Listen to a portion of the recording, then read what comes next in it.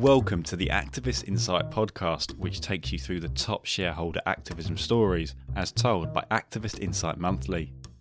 In this edition, we'll be talking about activism in Japan, the subject of Activist Insight's new report, with the authors of it, Josh Black, Yuri Strata and Jason Booth. The report is available to download at activistinsight.com/reports.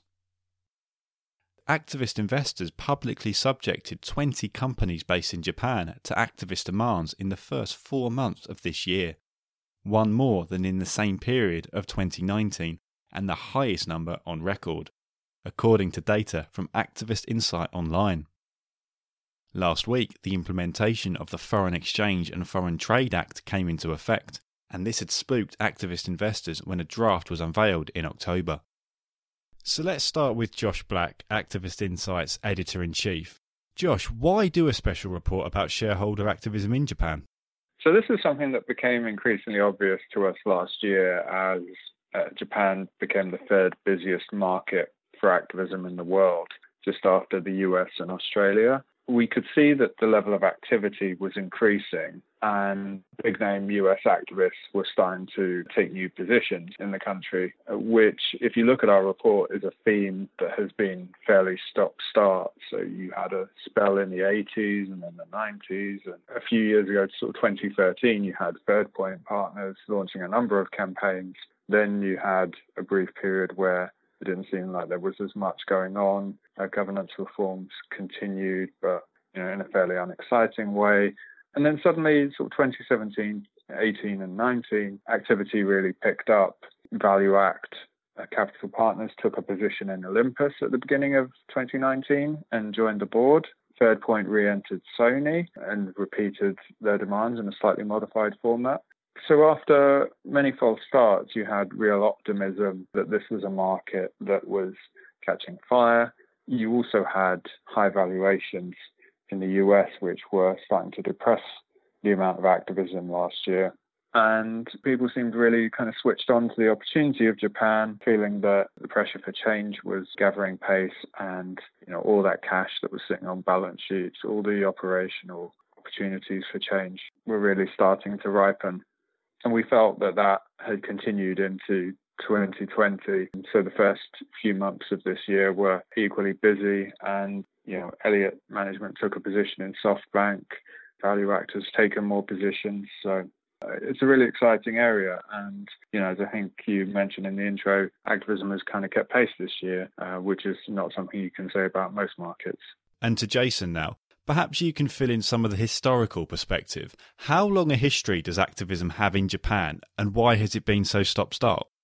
Well, activism dates back to the late 1980s, but it really picked up after the millennium, when Japan was seen by activists as having a lot of opportunities for activists. They had fat balance sheets and poor corporate governance. Some people have pointed out that the entire nation was trading at less than book value, but they faced a huge resistance at that time to demands for change in the way that business was done. The so-called Keiretsu business culture of kind of cross-holdings and lifetime employment had really done very well for Japan following World War II, and there was a lot of desire to hold on to that. So you had the government, the media, and the courts and the public kind of systematically siding with the companies in opposition to activists. And activists at the time, could say, took a fairly blunt approach to their tactics in Japan. They were very much focused on returning cash to shareholders and weren't very interested, in the eyes of the Japanese, of taking a longer-term approach and really helping to grow companies.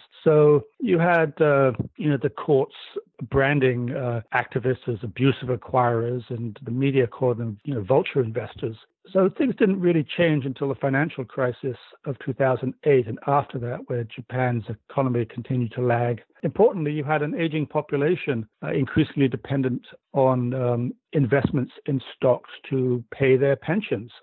So you started to see the pension funds starting to put pressure. And then you had a change in government with Shinzo Abe in 2012 coming into power. And things really started to change after that. And Yuri, what are some of the main themes adopted by activists at Japanese companies? Yeah, so it's not a surprise for anyone that activists have mostly been making balance sheet related demands such as dividends and share buybacks. According to our data, which has been published in the report, around a third of demands in 2019 were a balance sheet versus a tenth for the US and Europe. This is because Japanese companies have been hoarding cash, which in turn has been depressing the return on equity. Many activists feel that these idle funds could be put to more productive uses or returned to shareholders. And most of these demands are at least partially successful. And is there any sign of that changing then? Yes. So the activists I've spoken with said they have been increasingly speaking with their companies about operations, and in part because the Japanese executives are keener to talk about the operational side of the business rather than balance sheet. And this trend has not yet reflected in the data, but what we noted was an increase in demands for asset sales last year. Another interesting area to watch is M&A. In 2019, we saw some groundbreaking bidding wars at Unizo Holdings and New Flare Technology. As a result of this bidding war, Unizo appreciated threefold. I think that if this market continues to develop, it could attract all sorts of activists, especially if there is a realization that value can be extracted via M&A as well. And coming back to Jason, why is politics so important to the future of activism in Japan? Well, the current wave of activism in Japan was inspired by political changes, with Shinzo Abe coming into power and putting in a lot of reforms as far as governance, so-called Abenomics, putting requirements on companies to implement better corporate governance and to focus on shareholder returns more. So if those political changes are reversed, then the fear is that activism could have less opportunity in Japan. And Abe will be coming up for an election in the next year or so, at which point there is a chance that the government could change, and there is some concern that things could be rolled back. With the financial crisis currently going on, that might actually increase such concerns. We're already seeing some pushback from companies as far as returning assets or buyback and balance sheet improvements being called for by activists, citing the disruption of coronavirus on the economy.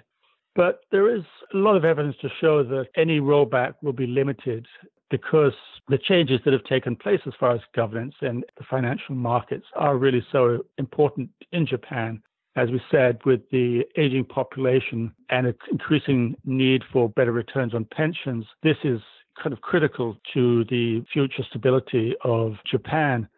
And the younger generation that is now starting to fill the workforce and increasingly are important as the electorate, they have no memory of the old way of doing business in Japan. They're much more open to new ideas as far as business and finance, according to what people in Japan are telling us, and that they will be less receptive to calls to roll back the clocks. And finally, Josh, what is the future for US activism in Japan? Yeah, so obviously it's very difficult to predict the exact future at this moment in time with so much uncertainty.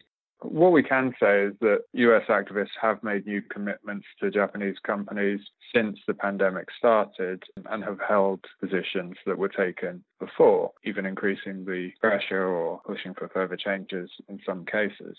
So US activism in Japan seems fairly strong at the moment. Obviously, with a market crash, and it's hard to say whether this is a market crash in the US at the moment with stocks recovering so strongly, there is a bias towards investing closer to home where things are more predictable and you probably know the opportunities a little bit better. That said, Japan seems like a market which is very attractive at the moment, not being as badly affected by the coronavirus as the US and UK, for example. So it could be that activists see Japan as something as a safe haven for the near future. One of the points that I've made in my columns for Activist Insight subsequent to the report is if Japanese companies come through the pandemic only requiring a small fraction of the cash they're holding on their balance sheets, then the argument for using that to boost return on equity becomes even stronger because you can't say that you need to be quite so defensive with your balance sheet. So there is an argument for saying that US activism will tick up in the near future. And I think it's also worth mentioning that the Foreign Exchange and Foreign Trade Act, or FEFTA, which has now come into force, looks like it won't be the deterrent that some US activists felt it could be when it was first launched in October. So the expectation is that even for companies in the higher segment of the restricted industries, US activist investments in those sectors will be rubber stamped, and they will be able to accumulate positions and push for changes with very few limitations. So it looks like activism is set to continue to grow.